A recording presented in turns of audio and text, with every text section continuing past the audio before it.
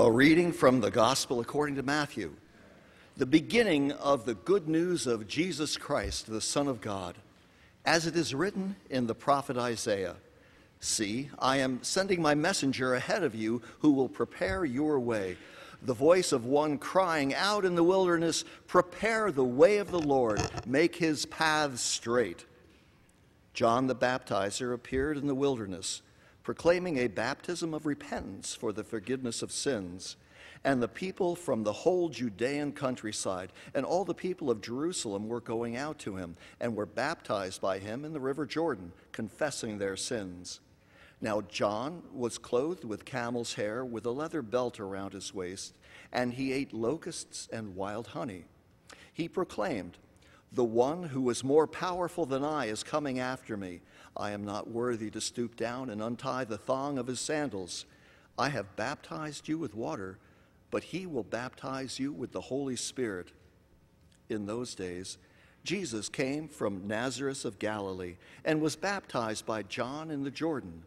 And just as he was coming up out of the water, he saw the heavens torn apart and the Spirit descending like a dove on him. And a voice came from heaven, "You are my Son, the Beloved.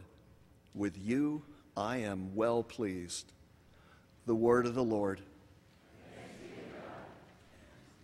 Last week, we began together a course of study, if you will, a series of times of contemplation would be another way to look at it, or a series of sermons, if you want to call it that, focused on answering a question that is asked by one of the more popular Christmas carols that I actually think of more as a lullaby.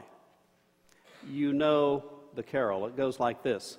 "What child is this who laid to rest on Mary's lap is sleeping, whom angels greet with anthems sweet while shepherds watch are keeping?" That's a really, really, really good question. The lullaby goes on to answer the question, of course, but if you think for 1 second that you can answer the question and then just go on, you're wrong. It's a question we should ask every day, a question we should answer every day, a question with which we should wrestle and contend and think and pray and struggle and discuss every day until you have no more days left. At that point, then, we'll let the child take over from there. What child is this? Who is Jesus? What's Jesus all about? Knowing Jesus, Christians believe, is a lifelong quest for us. It's not the kind of situation where at the end we will finally find out who Jesus is. No, we can begin to know Jesus actually even before we know Jesus. Hopefully, there are people in your life who are teaching you about Jesus before you know anything. That's what baptism kind of is. But the fact is that no matter how well you know Jesus, you can know Jesus better. And in knowing Jesus, then we follow. In following, then we experience life. That's kind of what the whole Christian thing is about in a nutshell. And so we are continuing on our lifelong journey of learning about Jesus. We're going to be thinking specifically about some of the titles that are assigned to Jesus, some of the names that are given to Jesus, some of the ways that the first people who met Jesus began to think about him, some of the ways that we still describe him. In the earliest written biographies of Jesus, and let me stop right there and explain what a biography of Jesus is. A biography of Jesus is not a biography of Jesus. that make sense to you? Just say amen and go with it, okay? No. The four Gospels are not really biographies of Jesus. They don't just say, on such and such date, Jesus was born in such and such a place, and all this stuff happened, and then he died. That's really not why Matthew and Mark and Luke and John wrote their stories about Jesus. They wrote Gospels. They wrote so that we would meet Jesus ourselves. They wrote so that we would know Jesus ourselves. They wrote so that we would follow Jesus. This is biography with a purpose. Biography with an agenda. It's a gospel. It's a proclamation. All of the Gospels proclaim lots of things about Jesus, but the first one, we believe, was the Gospel according to Mark. It's the shortest one, it's the most succinct one, and it begins where Mark thought it was important for us to begin with Jesus. Did you notice the words that Rick read? The beginning of the good news of Jesus Christ, the Son of God. Boom. Mark hits us straight between the eyes with a proclamation of who Jesus is. He does not mess around with all of the somewhat insignificant details as far as he was concerned about the birth of Jesus. Have you ever noticed that? If you want to read about the birth of Jesus, don't ask Mark. Mark wanted us to know Jesus the adult, Jesus the man. And he tells us from the beginning what we need to know. This is the beginning of the good news of Jesus Christ, the Son of God. Right there you have it. What is arguably the single most important and influential and revealing title for who this baby is that was in Mary's arms, the Son of God. Now, as Mark introduces us to Jesus, he tells us a story that is so rich with meaning that we could take 6 or 8 or 82 weeks just to think about the appearance of John the Baptizer, Jesus' cousin, how John came into the first century Palestinian world and said, folks, God is getting ready to do something here that's been part of his plan ever since the beginning, a plan spoken of 750 years ago by Isaiah, a plan that now is coming to fulfillment in someone whom God is going to introduce to us. We could talk for a long time about that. We could talk for a long time about the significance of the Jordan River, about the importance of baptism and repentance and forgiveness. But Mark doesn't waste much time with that. Mark says there was this guy named John, and he said God was going to appear, and then all of a sudden Jesus walks onto the stage, and he's baptized by John, and a voice comes down from heaven, and the voice says, "You, Jesus, are my Son, the beloved. With you I'm well pleased." Boom, there it is again. You are my Son. That's what I want to focus on today. What did Mark and Matthew and Luke and John and Peter and Paul and Mary and Phoebe and Lydia, what did they all think they were saying when they said that Jesus is God's Son? What do we think we are saying when we say that Jesus is God's Son? We say it all the time. We sing it in songs, we confess it, we see it all over the place. Jesus is the Son of God. But what do we mean? Well, let's put this in some kind of a context for ourselves. Let's admit, first of all, that as Christian people, we believe that Jesus is the Son of God for lots of different reasons. We need to have that out on the table as we talk about what being the Son of God is all about. We believe that Jesus is the Son of God, in part because Jesus' life fulfilled the prophecies about the Son of God that were expressed all throughout the history of the Jewish people. The way that Jesus appeared, to whom he appeared, when he appeared, and especially what he said and what he did are all revealed there in the prophecies of Isaiah and Ezekiel and all the others in the Old Testament. That's one of the reasons we believe. But there are many, many other reasons. We believe that Jesus was the Son of God because of the miracles and the power that he expressed. Jesus did things that nobody else could accomplish. Now, truth be told, there were people in Jesus' time, as there are people in our own time, who claim to have miraculous power, but none had it in the same way that Jesus had it. None got the attention that Jesus got because of his miracles. That's another reason. But there are lots of other reasons.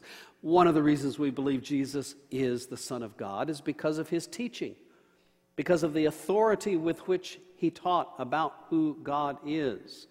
It was noted long before his death and resurrection that Jesus spoke of God in a very special way, a way that nobody else ever had before. And so that's why we believe Jesus is the Son of God. But there's more to it than that. The single most important reason that we believe Jesus is the Son of God is because of the death and the resurrection of Jesus. Some of you in this church have heard me preach on Easter for over 20 years now. You're still coming back. It's a total mystery to me, but you're still coming back. And what you hear from me every Easter is this simple fact, that without Easter, without the resurrection of Jesus Christ, we ain't got nothing. That's it. That's it. Lots of people spoke with authority about God. Lots of people were interesting preachers. Lots of people claimed to do miracles. There are all kinds of things going on in Jesus' life that other people kind of got close to, but nobody came back from the grave like Jesus did. Now, because of that, lots of people began to believe that Jesus is the Son of God. And as you and I look at the history of the church, I at least am impressed by the fact that such an amazing faith grew out of such an unpromising beginning. One of the reasons I believe Jesus is the Son of God is because you and I are here today. I can think of no other good reason to come to church.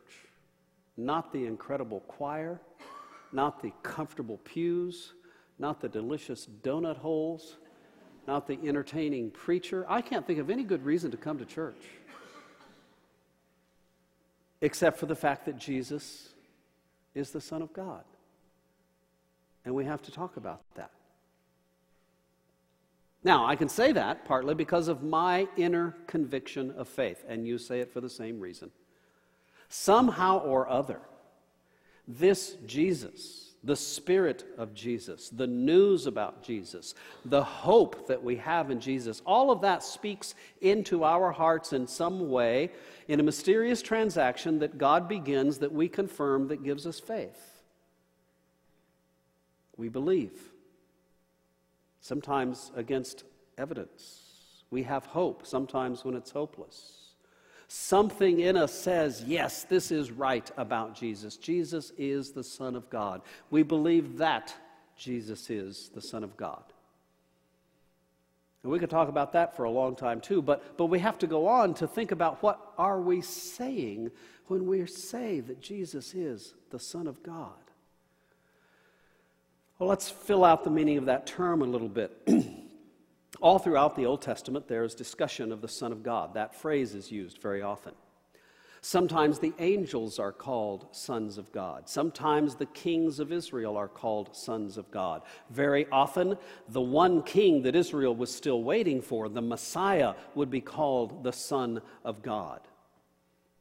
That should come as no surprise to us because actually within the broader context of the old world, the world in the time of the Jews, many people talked about sons of God, not just the Jews. If you were a king, if you were a military leader, if you were a powerful and important person for the Romans or the Greeks or the Assyrians or anybody else, you were often referred to as a son of God. It was a way of saying this is an important and special person. Why then would Christians say that Jesus is the Son of God? Were we merely trying to express that Jesus was special, that Jesus was important, that we thought he was a really cool guy? Well, in some sense, yes.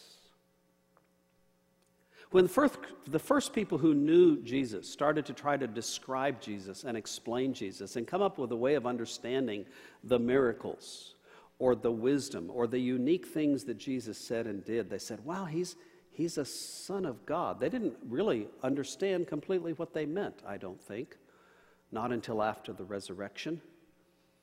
What they meant to say, and this is part of what we mean to say, is that Jesus is like God. You know, a great military leader, a very wise teacher. There's something important and special about those kind of folks. There was something important and special about Jesus. And so they said he is like God.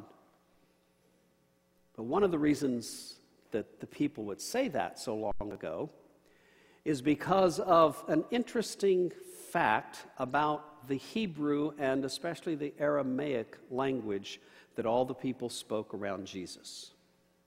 Now, this might seem a little bit weird to you here, but we're going to have a little language lesson right now, okay?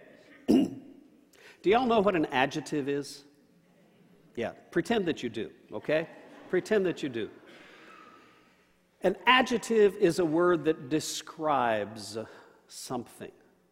Like, this is a really luscious piece of fruitcake right here, right? Okay, that's an adjective, right? This is a beautiful painting. Those are adjectives. In Hebrew, there were very few adjectives available to use. If you wanted to say something was like something, if you wanted to describe it, you would say it would be a son of something. If you wanted, for instance, to say that a person had an explosive personality, you wouldn't say they had an explosive personality. You would say they're a son of thunder. Get it? Okay? If you wanted to describe, I'll just use a personal example, Jan. If you wanted to describe me, okay, you would say, Jack is like a son of Tom Selleck. Okay? Does this illustrate this question for you, right? You're a son of something to describe what something is like. When we're trying to describe Jesus as being like God, we're saying he is a son of God. Jesus expresses the nature, the character, the personality, the very being of God. And that's important to say because we all want to know who God is. We all want to know what God is like. We want to know what God is up to in the world. We want to know how we can get ourselves in a good relationship with God. Well, we understand all of that as we get to know Jesus. It goes further than that, though. Jesus is not just like God. Jesus is God. That was a conversation that the early church had for the first 350 years or so of Christianity. If you think you have a hard time understanding some things about Christian faith, and maybe it's tough to learn, don't worry. Everyone does. It took the church 350 years to agree on a way of talking about who Jesus actually was. There were lots of folks early on who said that Jesus was a really, really, really, really good man. And that when he showed up at the Jordan to be baptized, God said, "You're a really good man. I'm going to adopt you as my son." But that's not what the voice said to Jesus. The voice said not, "You will become my son. I am going to make you my son." The voice said, "You are my son." And so the church came to realize that Jesus was, as John would later say, in the beginning with God. In the beginning was the Word was with God, the Word was God, the Word became flesh and dwelt among us. We don't often use the Nicene Creed in our worship. It's a little more complicated. It takes longer to say, but the Nicene Creed is probably the most important creed of all Christian history, even more so than the Apostles' Creed that we often say here. The Nicene Creed is accepted by Protestantism, it's accepted by Catholicism, it's accepted by the Orthodox churches all around the world. Christians agree that the Nicene Creed tells us something about who Jesus actually is. The Nicene Creed was first written down in the year 325. It was changed and jiggered with, as committees are often wont to do, until the year 381, and then it was adopted by the church. It says this, it says that we believe in one Lord, Jesus Christ, the only Son of God, eternally begotten of the Father, God from God, light from light, true God from true God, begotten, not made, of one being with the Father. Through him all things were made. With all of that language, the church was trying to say that we believe that Jesus is not a created Son of God, like a normal father and son relationship would be, but that Jesus is God from the very beginning. He is separate and distinct from God the Father in his manifestation, in the way that we experience him, but he is the same as God the Father. Now, what I've just summarized for you in about 2 minutes, people have been writing about for the last 1,800 years. And they haven't stopped. And it's only going to get worse, I'm afraid. Because how do we understand the mystery of one who is a human being yet also a divine being? How do we understand the relationship between God, the creator of all that is, and yet God who is present with us in this first century Palestinian Jew? And then to complicate it even further, how do we understand the movement of the Spirit, the presence of the Spirit? Well, we don't understand it, but we keep talking about it because it expresses our experience of God.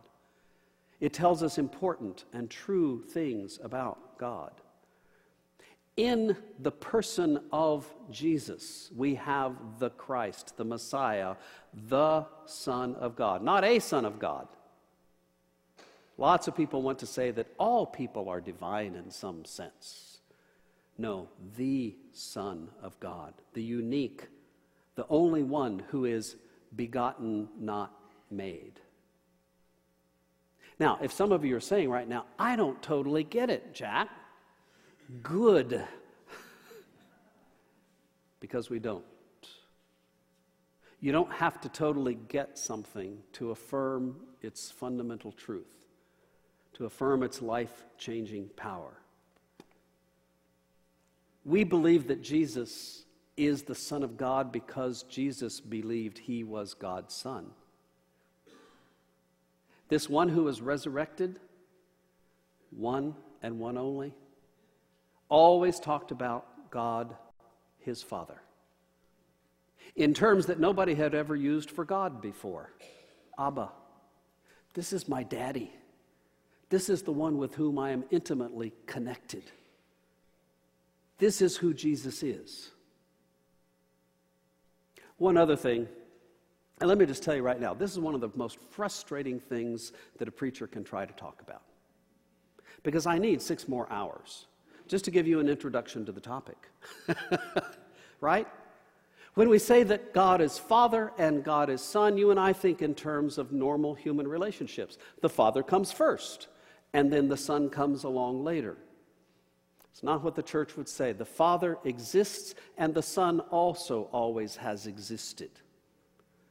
Father and Son in Christian theology are more about how it is that the Son expresses and embodies and is the reality of the Father, like Son. They're one and the same substance. All of that is a way of trying to express that this first century Palestinian Jew was more than just that. That he was a single, unique event and moment and person and reality with whom we must continue to deal. I have no hope whatsoever of explaining all of this to you because I don't fully understand it myself. But I do believe it. And the more I study it, the more I learn about it, the more fully I appreciate who Jesus is.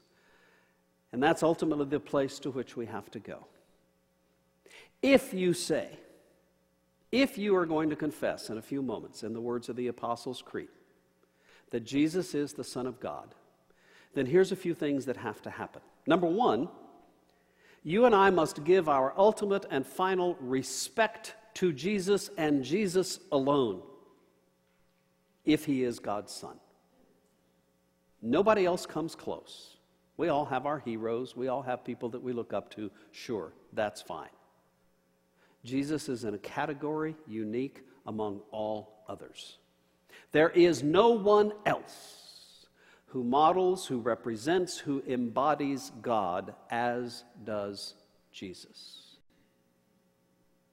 We're not in the dark about God. Lots of people want to say, I can't know anything about God. How do you know this about God? Well, I know it in faith because I know Jesus.